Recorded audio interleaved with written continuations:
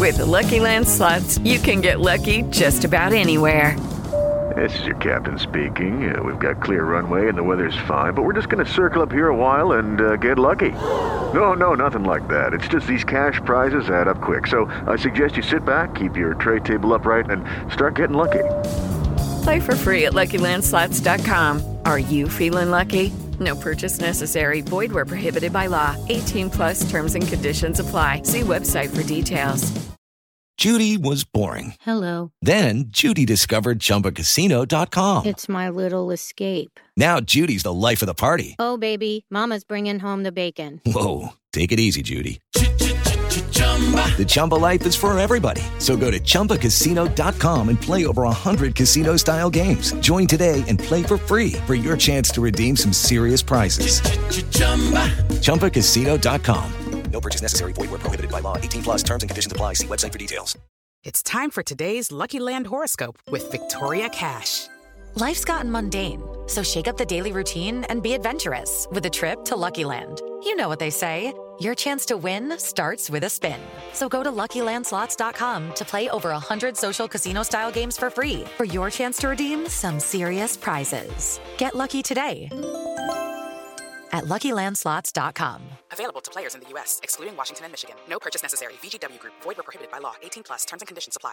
Hey guys, it is Ryan. I'm not sure if you know this about me, but I'm a bit of a fun fanatic when I can. I like to work, but I like fun too. It's a thing. And now the truth is out there. I can tell you about my favorite place to have fun. Chumba Casino. They have hundreds of social casino style games to choose from with new games released each week. You can play for free anytime, anywhere. And each day brings a new chance to collect daily bonuses. So join me in the fun. Sign up now at ChumbaCasino.com. No purchase necessary. VGW Group. Void where prohibited by law. See terms and conditions. 18+.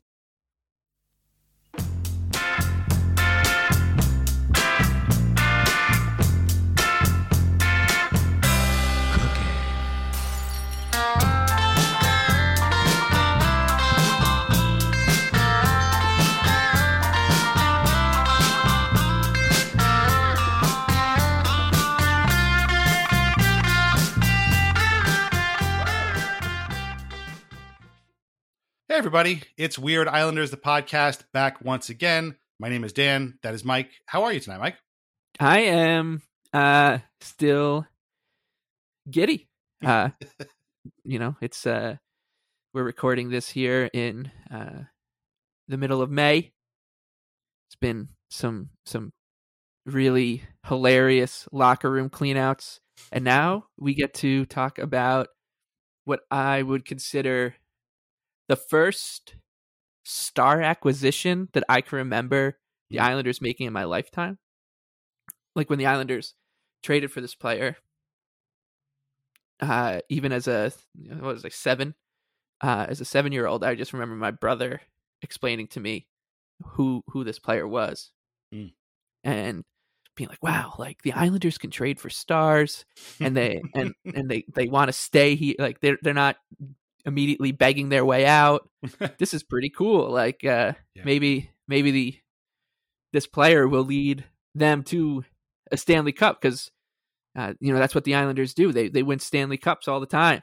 And I miss that, but now that this guy's here, they can get there. And it didn't work out like that, but I still think I have a very scientific way of kind of judging how a player is felt and goes down in the annals of Islander history, the fan side of Islander history, not the actual like bolts and numbers. And you still see this guy's jersey. On average, I would say you'll see, if you went to all 41 home games, you'd probably see 15 of them, which is pretty good. Yeah, I believe that. He was a super popular player at the time, and like you said, was a big deal. His acquisition was enormous, and ended up being enormous for a whole lot of other reasons later on. But this is one I'm very excited to do, because I was well over 7 years old when this happened, so I remember it all very clearly. I'll get into it in a little bit, and we have a super special guest to talk with us about this player tonight. He is one half of the Nassau Men Hockey Podcast, and his name is Jon Zella. Jon, how are you? I'm doing great. I'm also really excited about this, if only to discuss this era of Islanders hockey. A fascinating era that honestly doesn't maybe get enough kind of scrutiny, because this was also a time when two owners bought the team that were, believe it or not, worse than the guy who had no money, which is kind of crazy.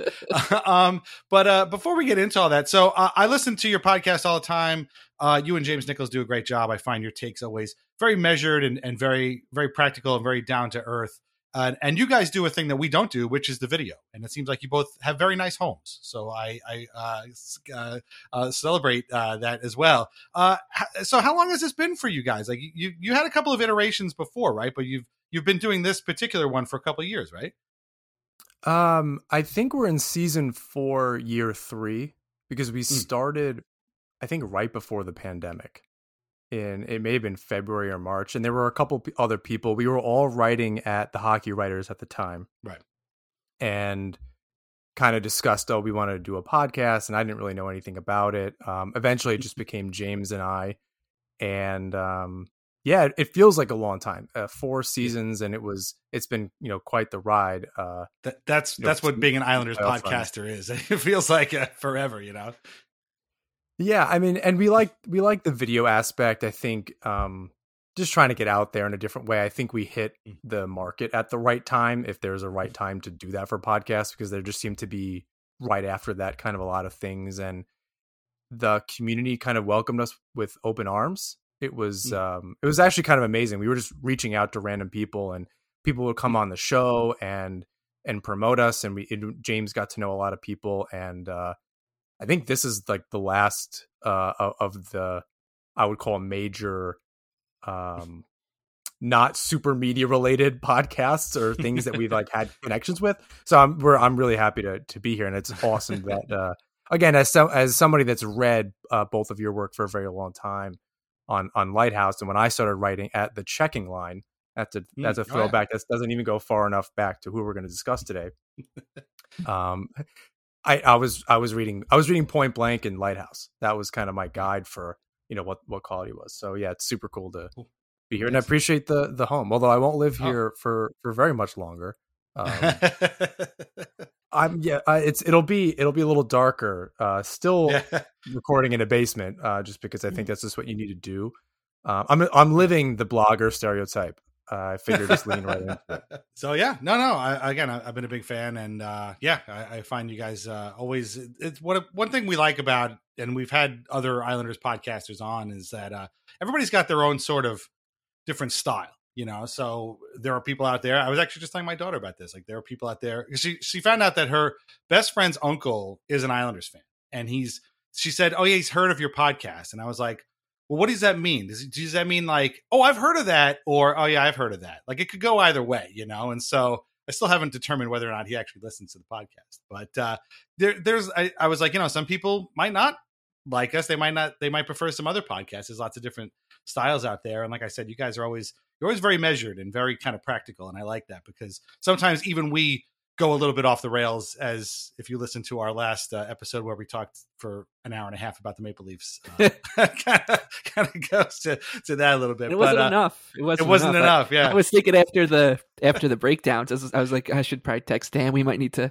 Yeah, we might dig our teeth into this too for another hour. Well, we're getting together on Sunday again, so we have another hour, but we'll have to see. But before that, we're gonna park the Leafs for a while, and we're gonna talk about another guy from another Canadian team. And again, I'm super excited that you chose this guy. So, Jon Zella, will you please reveal the subject of tonight's episode of Weird Islanders, the podcast? Captain Trevor Linden.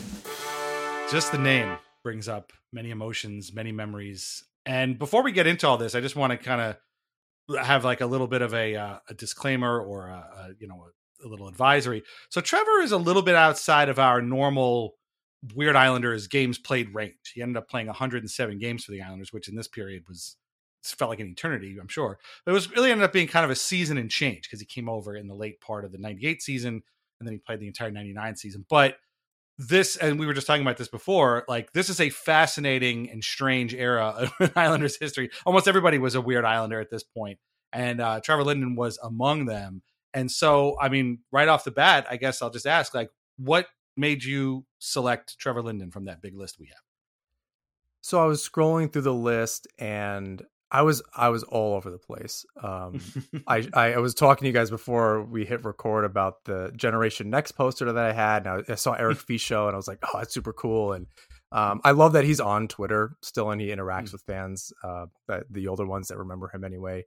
I was going through the list, and I had written an article years ago for the Hockey Writers, and I, 5 Forgotten Islanders, and of course Linden was on that with like Nemchinov and a couple other players. But I was trying to think of some kind of personal connection, and I remembered that in my mom's attic currently on Long Island, there is a Trevor Linden jersey in the attic in a box. It was my brother's. I think I'm gonna take it up next time. Obviously, it wouldn't have mattered if I wore it anyway, but it would have been much too small. But it's the night. Yeah, unfortunately, we didn't think ahead. You either got, so as a kid, you either got like a double XL jersey or one that fit you for 6 months before you grew out of it. Right. Both terribly disappointing at a certain point in your ownership of that jersey. But and the jersey is the post wave jersey, and that I wrote down and kind of thinking about this, and then we can kind of go into whatever we have planned. One of the weirdest things, other than that he played a bunch of games with the Islanders, which is part of Linden's legacy, or the weird part anyway, is that he brushed up ever so slightly with the Fisherman, even if it was the wave jersey, and how weird that is for somebody like that, because you don't think of him. I guess some fans do if you remember that when he got there and whatever, but that full season was the new era. You sent me the video of their naming him as the captain, Dennis Potvins giving him the jersey, and that's the game. It looks like they changed over because he comes out in the old jersey.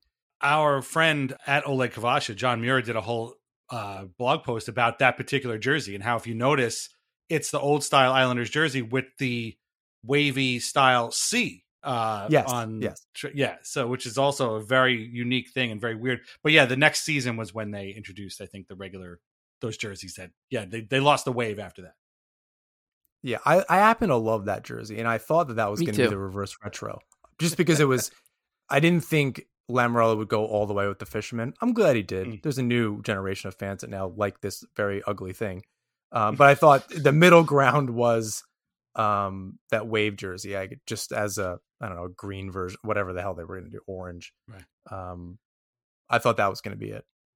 It's a beautiful jersey, and in Linden, because of his timing, of his entire career, not just with the Islanders, but he wore some outrageous stuff. Like when you go back to the beginning of his career with the Canucks, they were wearing those crazy yellow jerseys with the skate, like not just the black ones that people kind of. Yeah, it had like a shoulder yoke. Yeah, with like it was triangles like on it. It was a mix between that weird V one and the skate that. Then he got to wear the that beautiful iconic black skate jersey, and then he came to the Islanders and got to wear the jersey we're talking about. I mean, if you just put those two jerseys together, the black and gold and red skate kind of aesthetic with the teal, gray, orange, and white Islanders wave jersey, you just like collided those jerseys together. I think you'd open up a wormhole, and it's just two outrageous things. And like, I mean, he wore then he goes and he wears a Canadiens jersey, he which is just this beautiful iconic hockey jersey, and then he gets towards the end of his career when he goes back to Vancouver, when they did their rebrand, like he's wearing that blue, which I kind of like. I it's definitely grown on me. Yeah, with the Orca, with the way they kind of redid it lately. So he wore both versions of the Orca. Like this guy, man, did he wore some? It's quite a collection. Some threads. I mean, and when he was with the Capitals, I guess did he wear? That was still the Eagle. Right? That was definitely still the Eagle. So I mean, he's this guy, man. He's worn some great. He's touched them all. And thinking about 90s jerseys and some of that crossover, I have a Mighty Ducks jersey in my closet next to the Fisherman. And you'd think like those colors all together, that happened. That existed on the ice together. Yeah, it was a crazy era. Everybody was trying different stuff. I mean, even the Penguins had that like this the sci-fi penguin or whatever, and you had expansion teams. I mean, the Lightning were wearing that jersey with the storm on it, so it was a very creative era. And then everybody hated everything. They went back to sort of normal stuff, and now that stuff is coming back. And as you saw, like, you know, the response to the reverse retro fisherman was huge. People love it. There's some people still hate it, but I think more people just like it now. It was a civil war. It was, and I guess every jersey kind of the 90s, when they come back, like there is like these mini fan base civil wars, and it's I'd love to like talk to a Capitals fan about those Eagles jerseys and be like, I would love to meet some people who are on both sides of this and see if it gets as ornery as things do on the island when the fisherman's brought up, and it's like brother against brother. You don't talk to your uncle for a few months because you said that you know I like the fisherman jersey. I have nostalgia for it because I saw some of my favorite players wear it, and he's like, well, I was around for the dynasty, and it's a disgrace to me. So, but I'm sure that Canucks fans have a lot of civil wars over. There's so many jerseys they've had. Well, they've got to have the most, right? Right. I'll say that I was a little surprised with the reverse retro. I mean, I'm not, because it was 90s based, so that particular time period when the fisherman was around.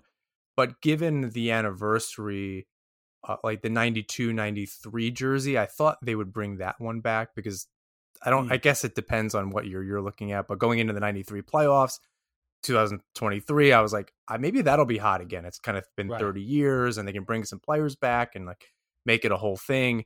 I have a 93 jersey with the Stanley Cup patch, but it's a Kasperitis jersey, which always gets me a compliment when I wear it to a game. Just a hug. Someone just gives you a big hug when you wear it. Like, I've gotten compliments with that in like other cities.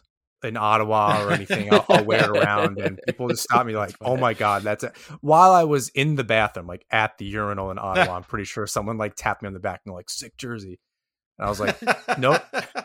But this is not a jersey discussion. This is a discussion of the man in the jersey, Trevor Linden. So let's start before he got to the Islanders, and then get to the trade that brought him to Long Island. So Trevor Linden was a star. Like, this guy was a second overall draft pick in the '88 draft.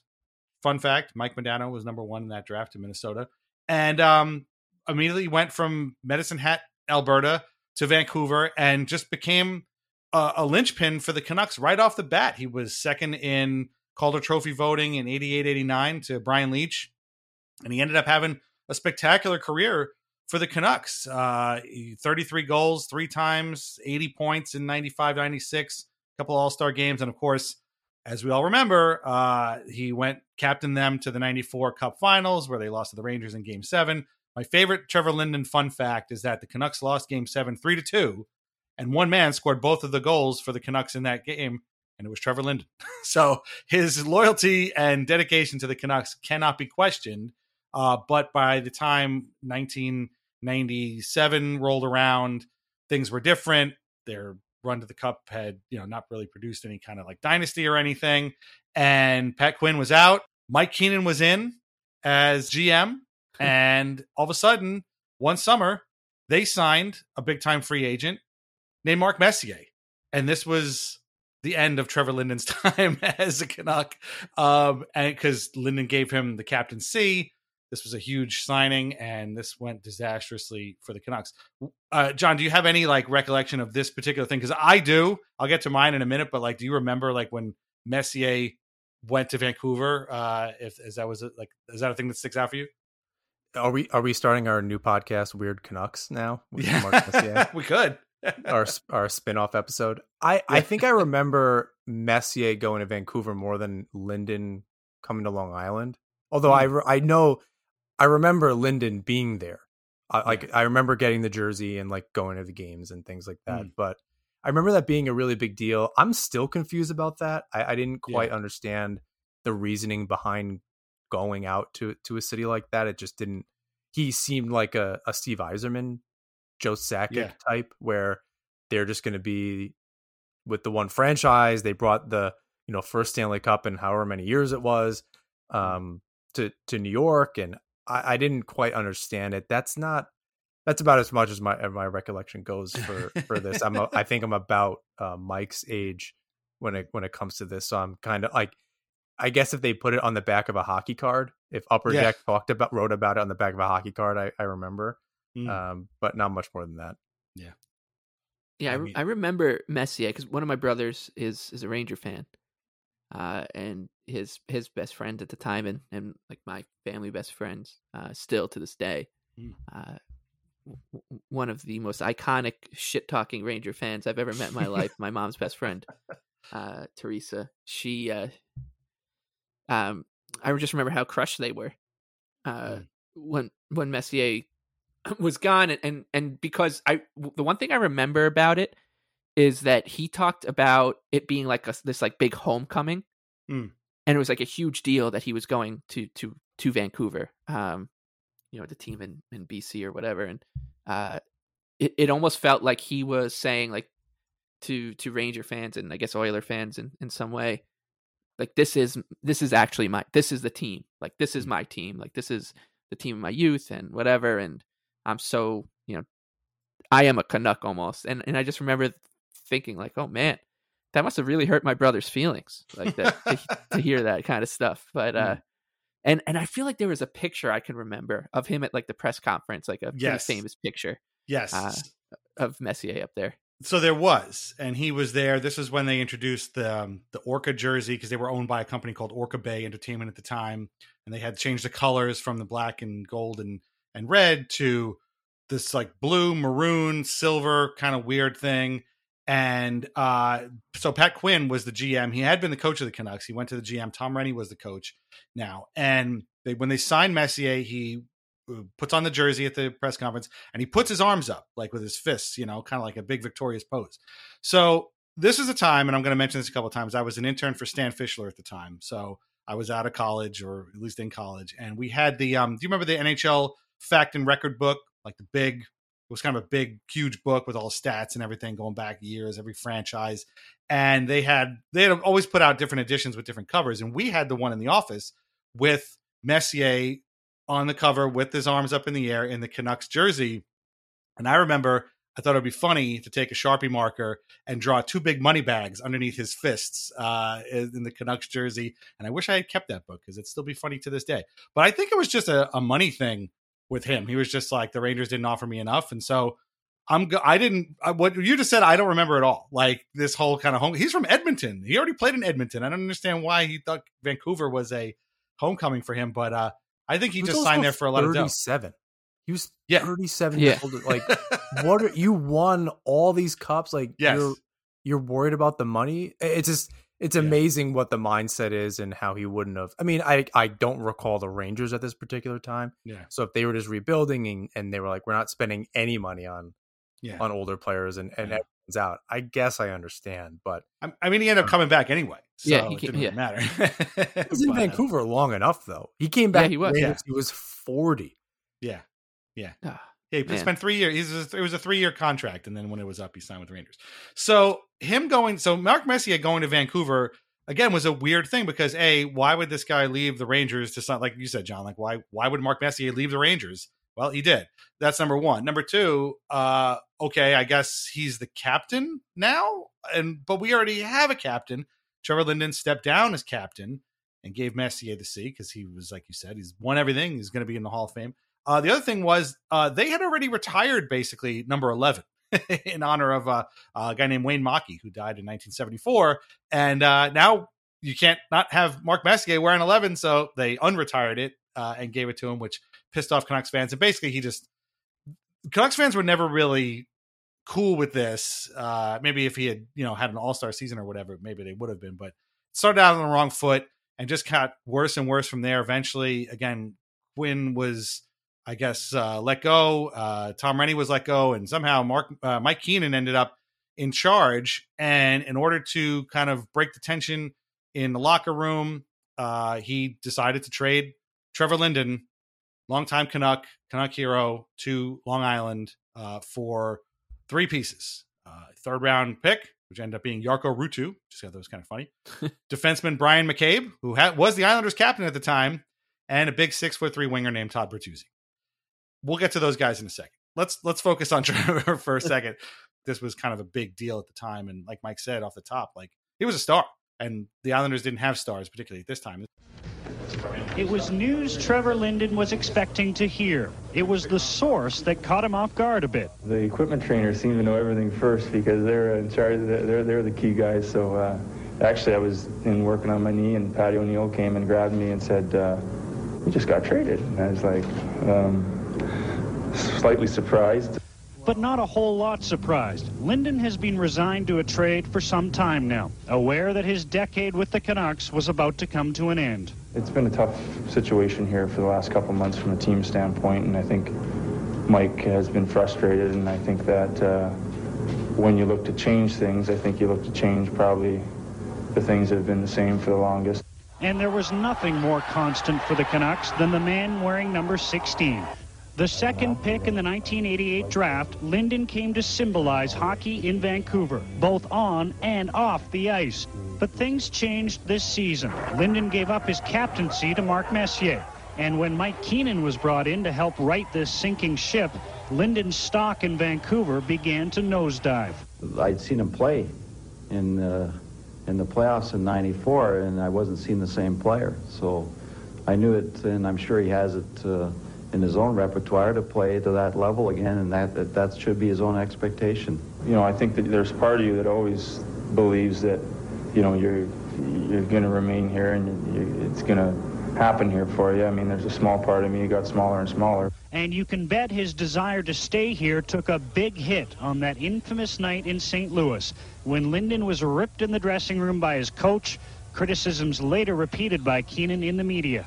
I thought that I would be his type of player and someone he would enjoy coaching and wanted to be a part of it, definitely wanted to be a part of it. If I had to do it over again, I wouldn't have said anything, but it was an honest, emotional attempt to a degree to help get him over a hump at a stage in his game where I felt that he had to move forward. Instead, he's moving to New York.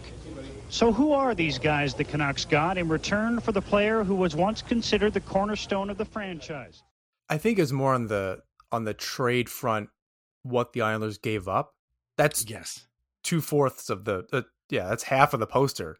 You know, Generation Next is gone. Yeah, it's generation left. You know, so it was, and you know, Fischer was nothing to write home about it at this particular time, and obviously Palffy was who Palffy was.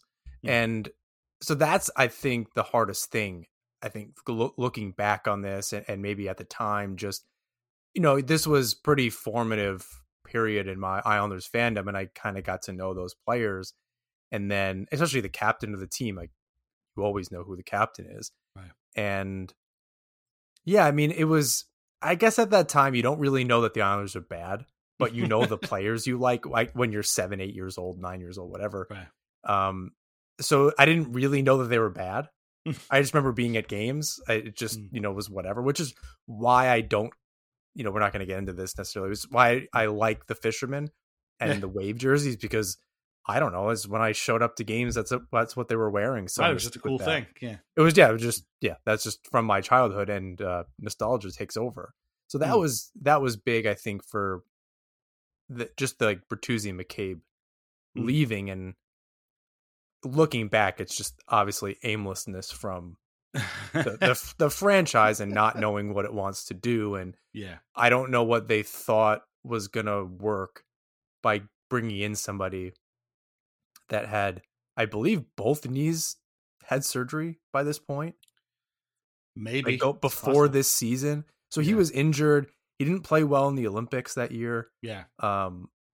So you're giving up two players that Bertuzzi at this point leaves a little bit to be desired.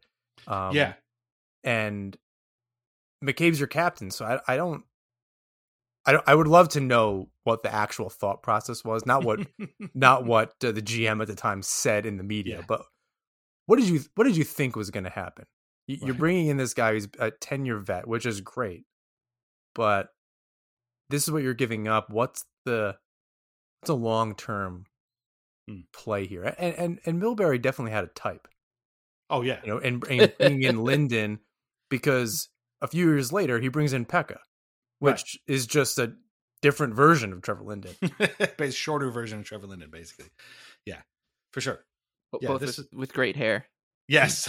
I mean, Linden to this day is still really handsome. Like he He's looks a very like handsome guy. Yeah. Yeah, he looks like a guy who could be cast in like the OC in like the early aughts is like a dad on the OC or something. But he, like I said, my brother was geeked up and explaining to me like this is a star player or whatever. And one thing I look back on now, and like I said, I was really young, but you look at the roster as it's put together, and it gives you it gives me a lot of that the mercenary kind of era, as we've been kind of like referring to it as, like right after the 04-05 lockout, when the Islanders just started putting together a team chock full of other teams, right? Veterans that you just look at this team and you're just like, Trevor Linden is playing with Sergei Nemchinov, and it's just an absolute Robert Reichel. Robert Reichel, Joe Sacco, like this team, and Kip Miller, his first spin on the island. But so that always sticks out to me, that this becomes like just a team of names, that guys, there's just a lot of guys on this one. And the other thing is the kind of ripple effect of this trade, which of course you don't see coming, is, Bertuzzi goes on to have a very strong but controversial career with Vancouver. And, he had to get off the island. I remember, I think it's something with like him and Travis Green once like did an interview a few years later where they're like, we just needed to get out of there. Like, that's just what, how it was. And then of course, like you think about McCabe coming back around 5 years later, and being a part of what was the first truly iconic moment for the Islanders in my lifetime. Like this trade ends up kind of setting off this butterfly effect of careers dispersing in different directions. He ended up being a villain in that episode. Yeah, exactly. And like, he trips up Sean Bates, the can opener, the Brian McCabe iconic can opener. But so while those guys kind of go off onto these crazy paths that for McCabe, takes him to Toronto, Bertuzzi, his career, is Vancouver, then Florida, and just like Detroit becomes I think he won 1 or 2 Stanley Cups, but Linden's kind of just it was almost like as if he took a couple years off. Right. He just like played for the Islanders for a little bit, and then he was back on Vancouver. He did a couple other jaunts around the league, but then he's back on Vancouver, and there's just this funny little gap in his career where he just didn't play for the Canucks for a few seasons, but he found his way back. While the trade actually sets off these kind of firecrackers in other directions, but outside of his moving across the continent and playing for a different team, it's not like the trade really did so much to throw his career into a tailspin. He was still this beloved Canuck when he went back to them. Like, he is Mr. Canuck, even though he got traded away and just found his way back. It's really weird. It's a little bit like Matt Martin's 2 years in Toronto. Right. Like, yes. nobody, whatever, who cares? That didn't mean anything. And he's just back, and he's just, people are only going to think of Matt Martin as an Islander. That's it, period. Going back, Mike, to what you had said earlier about like, this is just the word salad equivalent of a hockey team.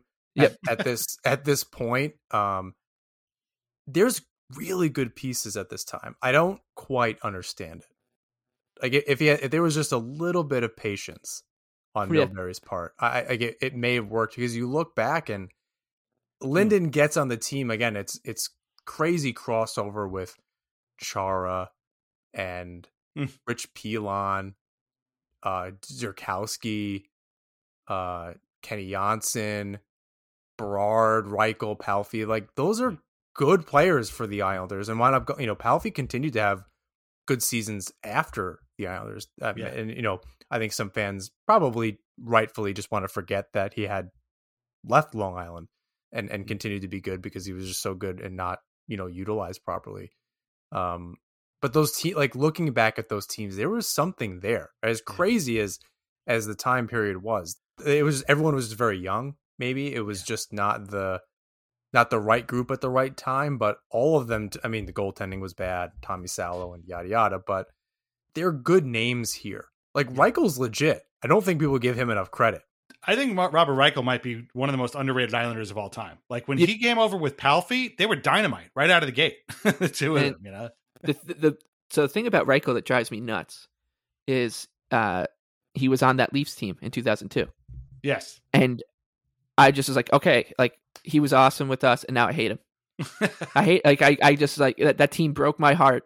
Yeah. It's the same thing with McCabe. Like those guys, that team made me cry. We talk about a lot on Islanders anxiety that there are just some moments that just end up getting spoiled for you because of what happens afterwards. And Robert Reichel becoming not just a player on that team, but like he was really good for them in that series. Pretty sure he scored in game 7 or 5 or 7 or whatever it was. And yeah, I just don't like him anymore because of it. And I see you'll see his jersey every now and then because he was really good in that era, and the jersey was cool. And him and Palffy had some sort of, like the, Bash Brothers, the opposite of Bash Brothers, like going on. And but once now, I just can't. Whenever I think and hear the name Robert Reichel, I just think about that Leafs team, and I get so mad. It's crazy that those guys conspired to almost kill Kenny Janssen in that series. Yeah, right. Which is like, dude, a couple of years ago, you were on the team with this guy. It's funny that you mentioned the talent on this team because, and I was just thinking about this in preparation for this episode. Like, so this was 98 when Trevor came over. It was actually on February 6th, 1998. And this was just before the Olympic break happened. So he came over, he played a bunch of games. He was named captain. They had a whole ceremony. We talked about that a minute ago, but he got the jersey from Dennis Potvin, put the captaincy on. It was a big game against the Flyers. And finally, with the sale of the New York Islanders complete, the new ownership group took time out to honor the past and welcome the future. The night began with the return of the greats who led the Isles to 4 straight Stanley Cups in the early 80s and culminated with Trevor Linden being named the 7th captain in Islanders history. It was a big surprise, obviously, a big honor when you look at the list of guys I'm following. So it was a great tradition here, and I'm proud to be part of it. Then they had the Olympic break. Reichel won a gold medal with the Czech Republic that year, that was the Nagano year. Yes. And then they came back. And I remember that break, watching the Olympics, being very excited. But the thing that was getting me excited was that, like you said, the Islanders had acquired this guy who was a star player. Yeah, okay, fine. Real quick on Bertuzzi, like by the point at which they traded him, everybody wanted his ass gone. Like nobody wanted this guy around anymore. He had checked out. He had a good first rookie year and then just never equaled it again. He'd been surly. They tried to have like Clark Gillies teach him how to be a power forward, and that didn't work out. To be fair to Linden at this point, when he comes in that season, he has 17 points in 25 games. Bertuzzi had 18 and 52. So Linden, at least if you're going for like number, dollar for dollar, right? Trade here. At least there was that to hang your hat on it. At least in the very beginning, nobody thought that Bertuzzi would become like a 40 goal scorer, which he had. And then McCabe, he was the captain, but like we could live without this guy. It's fine, whatever. Like it was fine. We got goddamn Trevor Linden. This is a huge deal. And so at this point, they had missed the playoffs like whatever it was 3 or 4 years in a row at that point. Of course, they were going to miss them another 4 years. This was the moment in which I was the most excited I had been in years because I thought, like you said, John, I looked at this roster and I was like, this looks like a playoff team to me. Like if they can start to string some wins together, Salah would have his moments and look pretty good. They could be in the mix. They were not far out of a playoff spot at that point. And, things can happen. I forget what the format was at the time, but I was convinced that this was going to be a playoff team at that time. And again, I was an intern for Stan Fischler. And I remember telling Stan, like, I can't believe the Islanders got Trevor Linden. I think they can make the playoffs. And he was like, yeah, maybe we'll see. So that was it. And then of course the whole thing came crashing down. But like, do you remember? I mean, I keep asking these questions and you were like 7 years old, but like, I mean, you're in the environment there. You talked about going and enjoying the games. Like, do you have memories of Trevor playing during that period on the Islanders? It's really tough. I remember my first where I actually remember being at the game was the game they clinched the playoffs after all those years. Okay. So the win against the Capitals, right? I remember I went back to my grandpa's house and we drew up posters about how they won. Like we were drawing the back page of a newspaper or something. So like anything before that, I remember briefly. I wish I had a better memory because I think I went to a game with against the Hurricanes and the Penguins, and so I was in a building with Yager, right? So I unfortunately just don't remember any of this, and Lemieux, right, which is just incredible. I remember his jersey pretty well, and I remember how he looked like on the ice. I remember this like being he's a big dude. Yeah, big dude, big. Yeah. Those jerseys felt really baggy, especially the ones where he was the captain, the navy, those navy blue and the white ones. I don't know, those ones always just looked like they were bigger. And I guess every jersey back then was bigger than what they were now. But and so I remember that, and I remember his style, and maybe this is just some sort of like weird Mandela effect kind of thing going on in my brain, but for some reason I think of him and his skating and like the way he moved on his ice, because he was like big and kind of lengthy, and it wasn't like all that fleet of foot, but you felt his presence on the ice in a way. And this is me talking more about him as a Canuck, because I mean I don't really remember specifics about him playing, but like I just keep thinking about Ryan Smith a little bit, like I'm like, because and I think it's just the aura more than anything. Oh, definitely. Like here's this Canadian kind of specimen wearing an Islanders jersey, and this guy has the C on it. Like this is pretty cool. And like now going back to it, it's funny just to think about how many times like the Islanders over the years have traded for these iconic kind of captain material guys, whether it be Wendell Clark, Linden, Smith, Bo Horvat.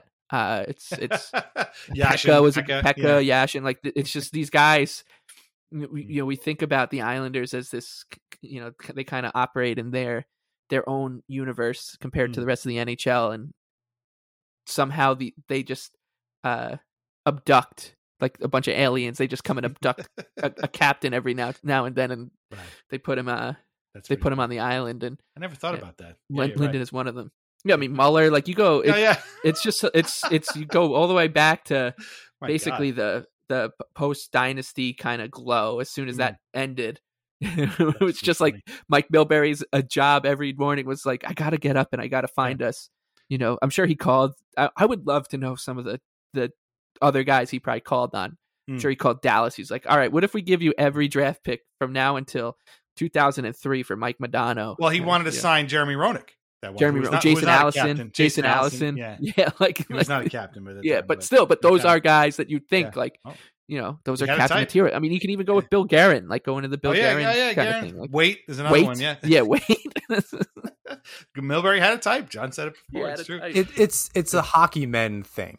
Yes. Oh, definitely. And especially like through this time period until maybe very recently, although Lamoriello is still very much one of those hockey men with a very specific agenda and like grocery list of who the players are. And I need, these are the ingredients that worked that one time. And we're always gonna, I don't know why it's not working now, but maybe it's the water is different and we'll change arenas. Like we'll make it better and change the jersey, take out the green. It'll be just as good.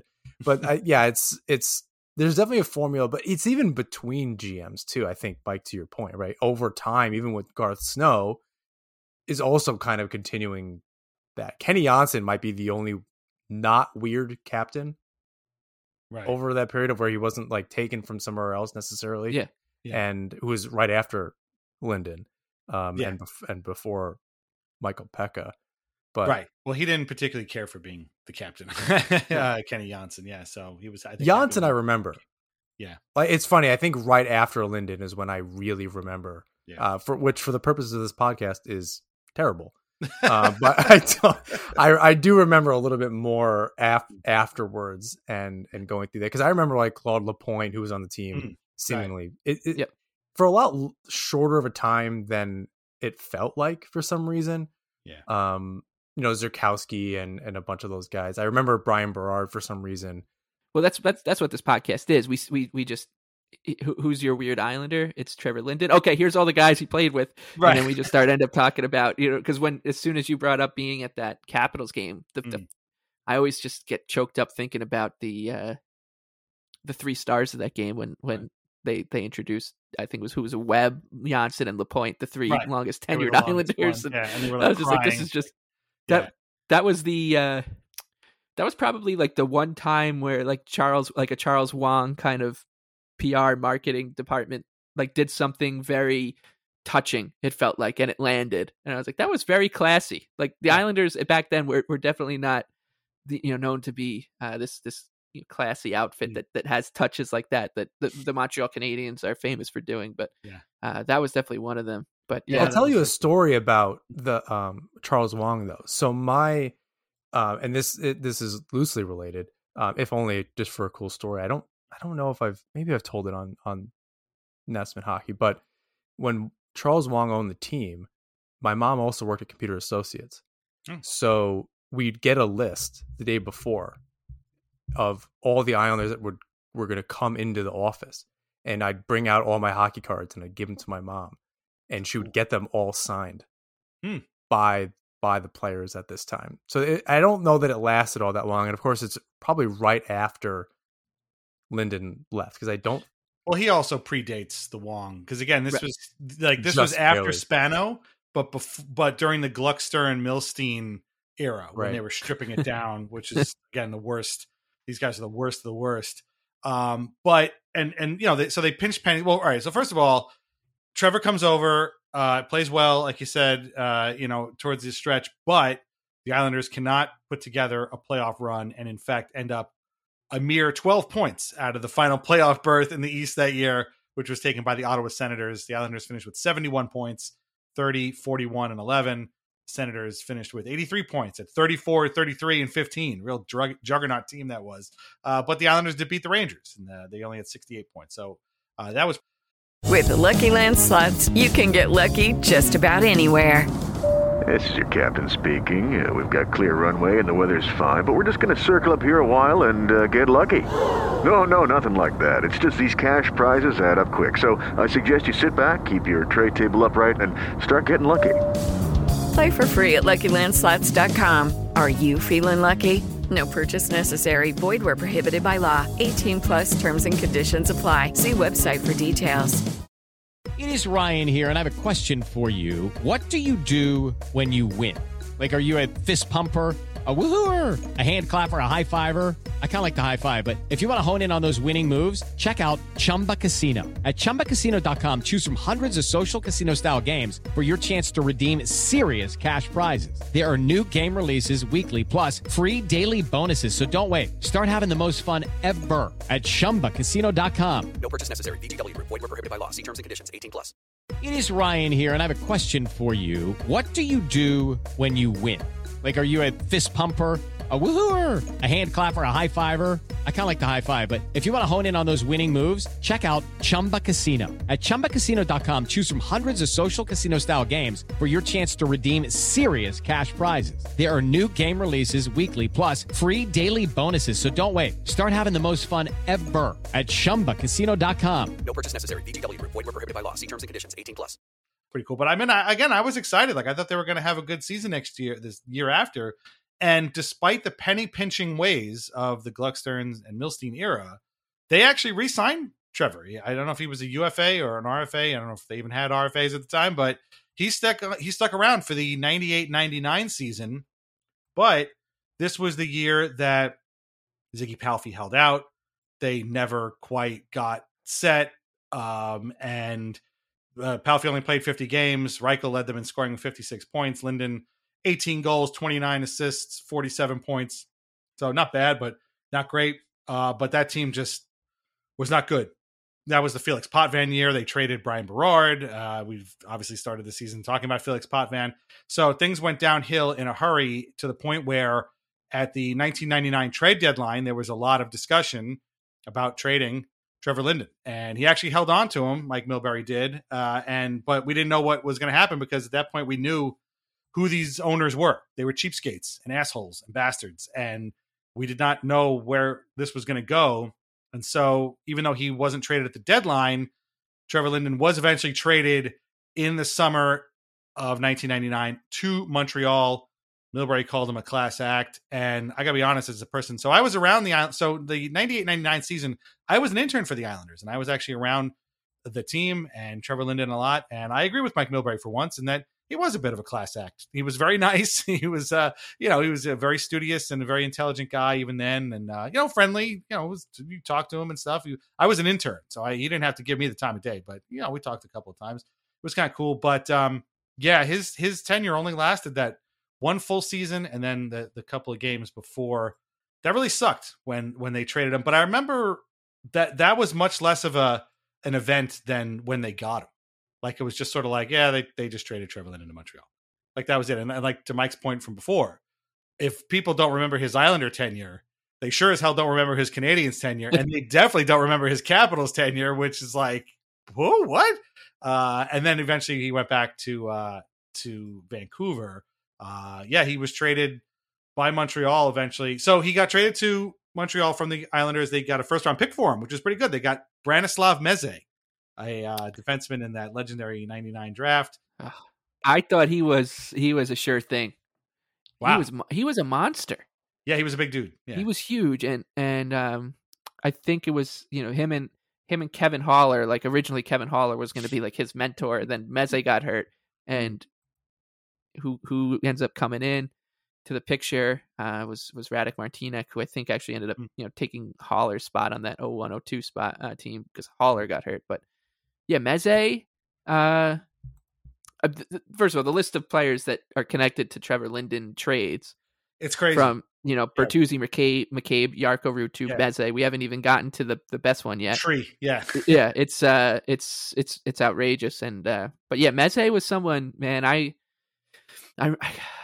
who was the Islanders beat writer? It must have been Alan Hahn or something. When they ended up trading him to Florida or just losing him to Florida somehow, being like, that was like unfulfilled potential. And I felt like my friend, like my only other friend who was an Islander fan, was like, I thought you told me this guy was going to be good. And I was like, well, he's going to be good for Florida. You just watch. And he wasn't. He was traded to Florida for Jason Weimer. Yes. In 2002. A legend. That's right. And Weimer was a deft deadline move. That guy, he had jam. Yeah. I loved Jason Weimer, man. He'll get an episode of this show. Yeah. Point. But yeah, this was I just remember getting him basically dumping him off in Montreal, and it was a weird thing that era had just ended. And I remember thinking to myself, because then I was like 23. I was like, man, I thought this was going to work out differently. I thought this guy was going to be here for a long time, and then he wasn't. And so like, again, like you talked about the poster before, the Generation Next, the whole thing. Where does Linden fit in to Islanders history with you? I think if before looking anything up, I may have had the fact that he played in Montreal in the back of my head. I would have said it was photoshopped. Like there's no way that he played on the Canadiens. Right. Right. I mean, for a cup of coffee, whatever. I definitely remember him more as just because as a New Yorker, and when the Islanders were really bad, the Rangers were just living out 94 hard for the rest of the 90s. So you kind of just saw replays of the 94 run between the Canucks and the Rangers over and over again, and watched Linden play. So I think I'll only really think of Linden in the black and orange Canucks jerseys. I don't really remember him in the second stint. I think not only Linden as an Islander, but Linden as and granted, we're in New York and Vancouver's different in Canada and things. He wasn't very good on the other side. He had a couple, like when he gets back to Vancouver, he's okay, in his early 30s. But he was more never of a checking guy at that point. Like his job was to be a checker at that point. But as a guy who scored 30 goals a season, from the time he was 18 until he gets to Long Island, I don't know I don't know how you even put Linden in the history of the league and captains and different things, just because he had such a tremendous start. And it did seem like he was there for a long time, because he was 27 when he left, but he got there when he started at 18, and he had a 59 points in 80 games. I forget what your note says. I think you said second in Calder to Brian Leach, which is phenomenal, right? Everyone remembers Leach. Hey, 30 goals as a rookie. Like, that's crazy. So I think it's just by the time he gets to the Islanders that I don't want to. I don't want to say that it put a stain on his legacy as a player. It's certainly, when you look at what a lot of people can do is go look at highlights on YouTube, or they're going to go to Hockey DB or something, and they're going to just, if you never really saw him play, I'm like, all right, this guy was good for a little bit, and then he wasn't. Yeah. So as far as the Islanders, it was a transition time. I think it was Milbury trying really hard to make something out of it, and maybe didn't have a lot of time. He knew the purse strings were going to get tight, and so he's like, all right, let's do it. I maybe have 2 years. And to your point, they were close. That's 10 points is 5 wins. You can say that about the 2 years ago team as well. 6-7 wins different. Maybe it was 8 wins different. They make it in the playoffs. So there was something there. Maybe, I don't know, maybe in Milbury's craziness, there was some method to his literal madness. But I don't know that, unless you were there for it, or in Mike's case or my case, just even were aware that he existed on the Islanders, I don't know that he has a legacy necessarily with the team, and probably by no fault of his own. No, they really it's not an on-ice legacy for sure. It's like, but I think it's more like I was saying about my brother. Like, this is the first star trade the Islanders made in a lot of people's lifetime, and that's why you see his jersey. Like this was a big name coming to the Islanders, and I think the Flyers game at the end of this regular season, someone sitting 4 seats to my right had a Linden 32 jersey. So like it's still around, and sure. Like you said, his legacy on ice, not much there. Especially that's the case with a lot of players on these teams. But off the ice is, I think, the nostalgia for him, and certainly like kind of the tongue in cheekness of it. Like, he's on Weird Islanders right now. We're talking about him as a Weird Islander, and that is when we were talking about during our Rob Schremp episode with Isles Chick, like doing a Weird Islanders day where we try to send out a call to action to the listeners that, hey, we're all going to go to this game and wear your weirdest Islander jersey, whether it's Rob Schremp or Kip Miller, whoever it is. But I bet you there would be a good amount of Trevor Linden jerseys there. Oh, absolutely, yeah. And it's actually funny because I'm like looking at his stats right now, and that second season in 98-99, he had 18 goals, 29 assists, 47 points. That's the last best season he would have for the rest of his career. He had 41 points in his second year in his second tour with Vancouver. But again, one was as a checking player. By the time he got back to Vancouver, they were in the thick of the Sedin era, right? So this was not his team anymore. This was the Sedin's team. And I think he did a lot of kind of off-ice stuff with them, getting them acclimated to Canada and help make them the players that they would eventually be. But another fun fact, so he played 107 games with the Islanders, a total of 28 goals, 36 assists, 64 points. After getting traded, he got traded to Montreal, and his numbers with the Canadiens, 107 games, 25 goals, 38 assists for 63 points. So he literally did almost the exact same amount of output with the Canadiens that he did with the Islanders, and then with the Capitals, he only played 28 games. He was like a deadline acquisition, and then he was traded early in the following season back to Vancouver. So he only had 28 games, 4 goals, and 3 assists. But yeah, it's a weird time.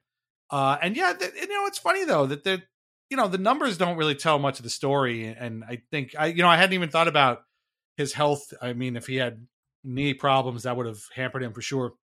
But like that, it is kind of a funny thing that we haven't really touched on before in this series, where it's like, this guy is a weird Islander. He's a bit of a cult Islander, but like, why? because his numbers aren't the thing. I think it's really just the shock of acquiring a guy who you had heard before.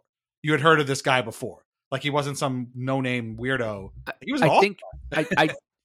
he's like a Christmas present jersey almost, like, right. You know, a lot of kids who probably were like 13 or so, right? You know, in that era, you know, if they wanted an Islander jersey for Christmas or something for their birthday, it was Linden or Palfy, and maybe they wanted to be, you know, get the new captain in town, the guy who's going to lead them back to the glory days. Well, your parents don't know. They're just going to get, okay, he's the captain. He must be like, he must be the best one. Who even knows anything about that? And that's part of the history, without the specifics, because I can't remember, of my Linden jersey or my brother's Trevor Linden jersey. Just, my grandpa didn't know any better. Just got the guy that everyone was getting. They might have been the one in the store. He knew what a captain was. All right, I'm going to get that one. Right. Yeah. And, you know, we talk about this too. I remember specifically in the Ryan Smith episode, but in other guys' episodes too. I wonder what Trevor Linden thinks his Islanders legacy is. Like, if somebody asked him, dude, what was with that year and a half you spent with the Islanders? Like, what would he say? I mean, again, he's a smart guy. Like, I'm sure he would have some interesting things to say and be like, well, you know, the owners were not good, but like, we tried. I think we that's had a it, right? guys. He's going to get a lot of questions about. No one would actually ask him that unless they were around or aware of that era and what it may have meant to fans, because you're going to get caught up in what was it like dealing with Milbury? What about the jerseys? What about the team? And just, you know, and the craziness and trades. And it's all kind of there's just that fog over that era where it's all related.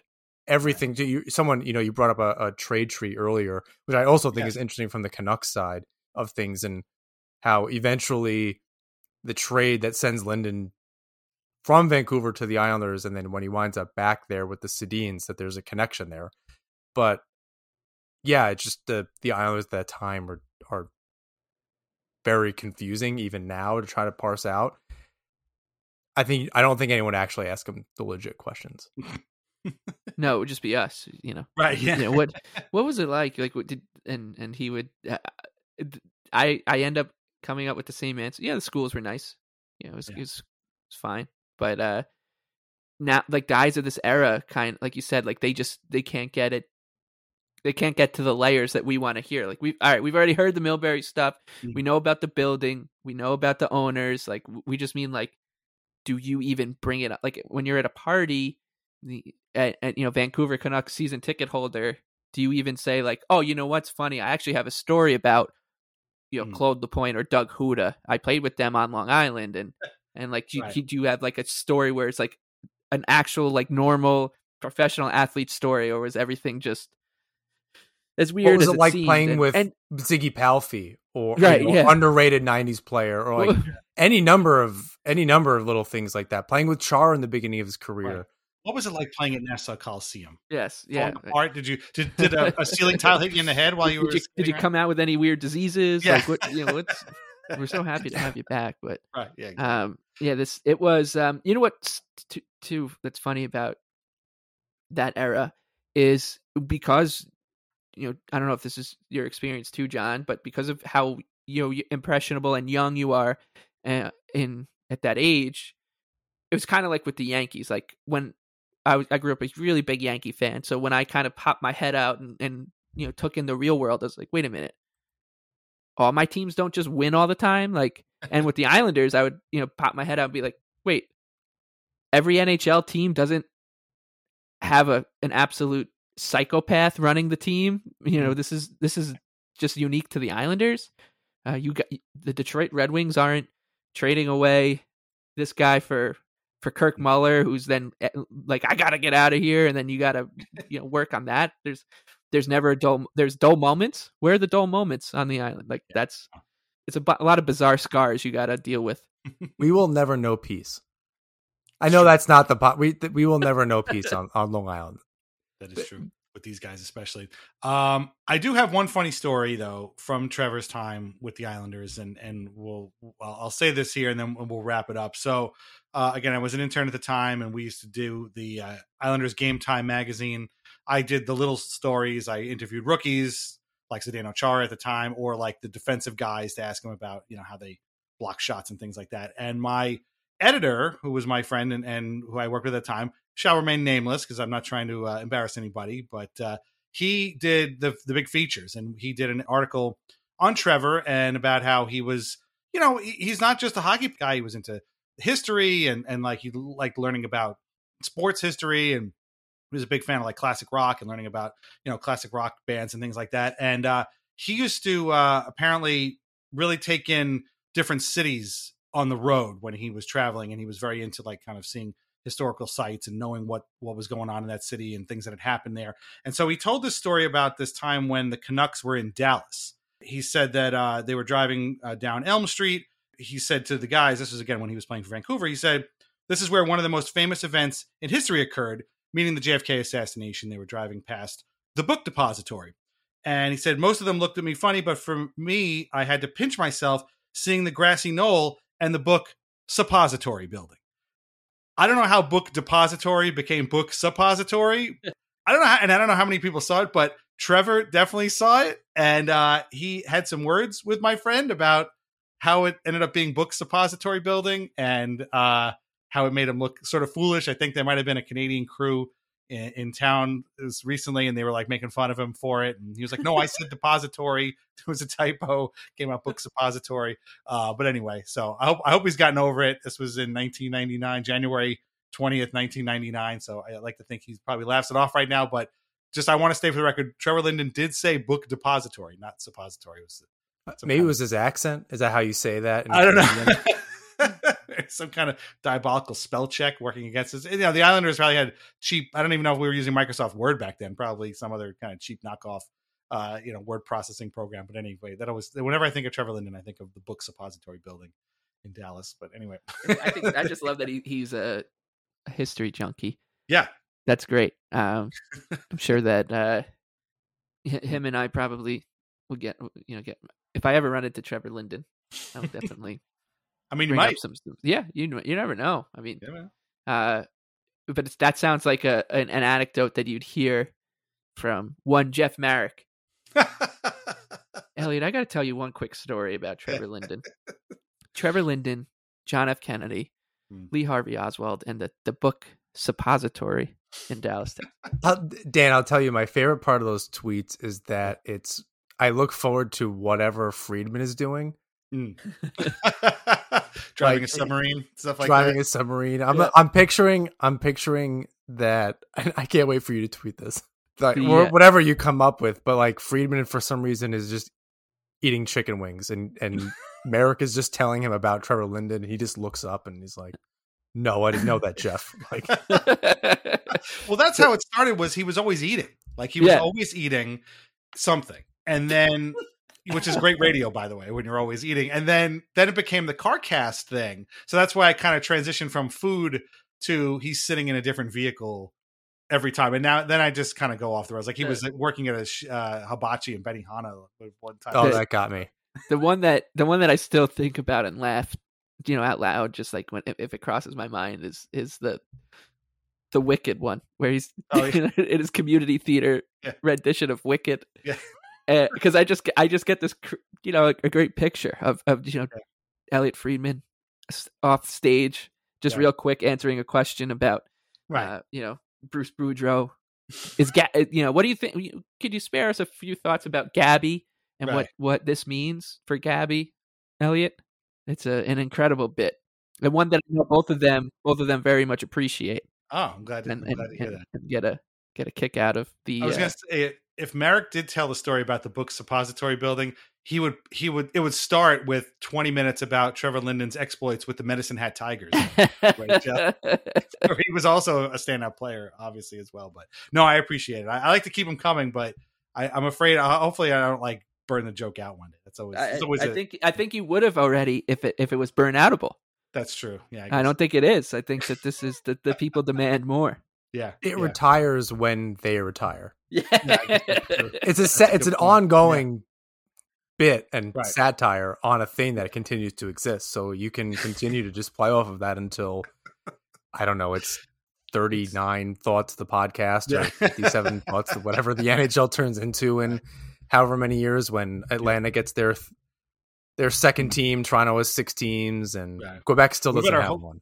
We better hope that Houston doesn't get another Arrows, because then Jeff will be unstoppable. He'll be just talking. He'll be mixing new NHL expansion Houston Arrows with the World Hockey Association Arrows and AHL Arrows, and it'll be a disaster. It'll be terrible. That's a to bring it back to the Islanders. Thinking about this era and Charles Wang, and maybe even just after that, that the Islanders were almost gone from Long Island. I vividly remember that. Oh yeah, and they were going to Kansas City. I'm sure you've talked about it on here or Al's Anxiety. Like talk about anxiety. It could have been whatever they were going to wind up being. Definitely. Yeah, that is a big part of why we always are talking so much about the Leafs and how they're a tortured fan base, according to their own media contingent, that feels terrible for their fans, despite their amazing amount of money in their coffers and the fact that they will never move. Yeah. I say that to my friends who are Flyers fans all the time. Like, I get it. The team drives you crazy. They suck. They haven't won a cup in 40 years, whatever. At least you guys didn't move. Almost move. Like, at least you guys had people that like paid the bills, as opposed to the Islanders who didn't for a long time. So, the guy that was like a second away from printing his own money. Yeah. Exactly. Like with his own face on it. Like he was. I'm surprised the fisherman logo doesn't look like Spano. Yeah, and as Dan said, he wasn't even the worst of them. No, and how many owners have you had that did jail time? Because the Islanders, it's 5. So I don't know if you can top that. I would be very surprised. But it's like a storied franchise. There's like one kind of Venn diagram that most teams just will never understand experience, and the Islanders are a big part of that. Part of the Venn diagram, and this era was a big reason why we Definitely. Understand Coyotes fans' pain, and Thrasher fans, that's true, North Star fans, etc. That's an interesting comparison. But every once in a while, like a Trevor Linden shows up, and you're like, "Holy shit, this guy's good! What is he doing here?" He was only 27. That we completely missed that part. He was 27 when he came to the Islanders. He was still young and good, and it just nothing ever came of it. But what are you going to do? All right. Well, this has been awesome. John, I can't tell you how much fun we've had going down. Again, this is a perfect guy. I'm glad I put him on the list, even though he had, a few too many games than some of these other guys, but I'm glad you picked him because this has been great. I hope you had a good time. Oh, it was awesome. I was hoping, I didn't know what the criteria was for the weird part. Because I think that I didn't know if it was like, you just know this is a weird dude. But no, we're talking about guys that it's a very short amount of time. So it's like, again, Linden, Cliff Ronning, Felix Potvin. I can't wait for the Cliff Ronning episode. I almost did that because the Chris Osgood anthology. Chris Osgood would have been good. I still have a little figurine of him. So do I. I'm looking at a Chris Osgood figurine right now. It's actually is he like doing the stack the pads thing? Oh yeah, okay. We all have the same one. But there's a bunch of Cliff Ronning is good. He was an epic player in the early maybe in some of the video games because he was so small and fast. Right. You would have thought that he was the fastest man alive. But and he had a deal with CCM. So if you played hockey in the early 2000s, with still using wood sticks, they used his curve for like commercial sticks. I remember like getting blades and things, and it was Mike Modano, Yzerman, Forsberg, Cliff Ronning.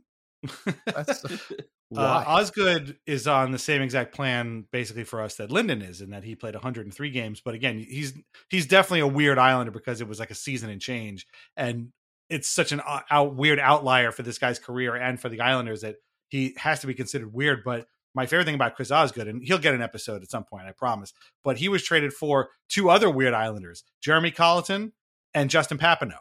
So it's like it becomes a whole thing, a whole web of weird Islanders going on. But there are a lot of different reasons why guys are weird Islanders. And as time goes on, other Islanders will be weird. And This will just go on forever. You're doomed. You have to do this forever. We're stuck here. But as you said, we'll never know peace as Islanders fans. But this has been great. I'm glad you had a great time. So Nassau Men Hockey Podcast is the place to go. I know I watch you guys usually on YouTube, but people can subscribe. So where can everybody find the podcast and you and James? We are on Twitter, Instagram, and YouTube at Nassau Men Hockey. And I don't write anymore, but you can find on YouTube, like I said, at Nassau Men Hockey. We have a link tree in our Twitter. You can click around. I don't update our Instagram as much anymore because now I edit the podcast and it's a lot on its own with the video and everything. We're going to try to do weekly throughout the summer. We've historically done that. And when everyone's like dying for content, we seem to be one of the only ones kind of doing it, so we don't mind, even if there's not a whole lot to talk about. I'm not sure about the next couple weeks because I have to travel for work and some different things, but we got to have both of you. I want to do a roundtable of like the I don't know, like the Joe Buonos, the Lighthouse folks, us, and maybe a couple other shows through the island or something. I wanted to do like a post-mortem on the season with everybody. I'm putting it in the universe, so maybe more people will tweet us and like make this happen. Yeah. Twitter Spaces can be messy and things like that, but I wanted to do like an actual postmortem on the future of the team. It just never. Let us know. We'll be here. We don't. Our schedule is sort of we set it up at the Patreon, but I'll be interested because we've had almost all you guys on the show. So we've all kind of talked, and it's a great group. So we're in. Let me know. Yeah, everyone knows everybody at this point. Our schedule is contingent on Kyle Dubas's schedule at this point. That's how we record. Dubas does something. All right, let's fire up the microphones. We're in a bit of limbo right now, based on. Yeah, but we'll find out. But yeah, everybody needs to check out Nassau Men Hockey. You guys do such a great job, and you've been doing it for a long time. So keep it up. If you take a break, I'll be there when you get out. So I can't wait. No problem. Michael Leboff, where can everybody find you on Twitter? The Big Lebowski with 2 E's. Follow Mike at the Big Lebowski, read his work, and listen to his work at Action Network. Any final thoughts on Trevor Linden, New York Islanders passing through superstar, I guess we could call it? Yeah, it's Long Island is a place you don't pass through, right? It's an island. You got to go over bridges to get there, and once you're on it, you got to go over a bridge to get off of it, and you're likely getting off of it the way you came, and that's exactly what Trevor Linden did. He stopped here. Yeah. Went back from whence he came, basically, with a little detour up and down the coast. So keep wearing those Trevor Linden jerseys. He definitely means something to a lot of people in this fan base, and we're here for it. We're here to support that. So there you go. Beautifully done, John. Beautifully done, Dan. And thank you, Trevor, for everything. Yes, perfectly said. Poetic. Listen to Lighthouse, read Lighthouse Hockey every single day for most up-to-date Islanders news and discussion. Sign up at patreon.com/Islanders Anxiety to hear ad-free episodes of this podcast, plus all of our bonus stuff. Visit VintageIceHockey.com, visit thepinoproject.com, and we will talk to you again soon with another Weird Islander. So until then, keep the Islanders weird, and we'll talk to you then. Bye-bye.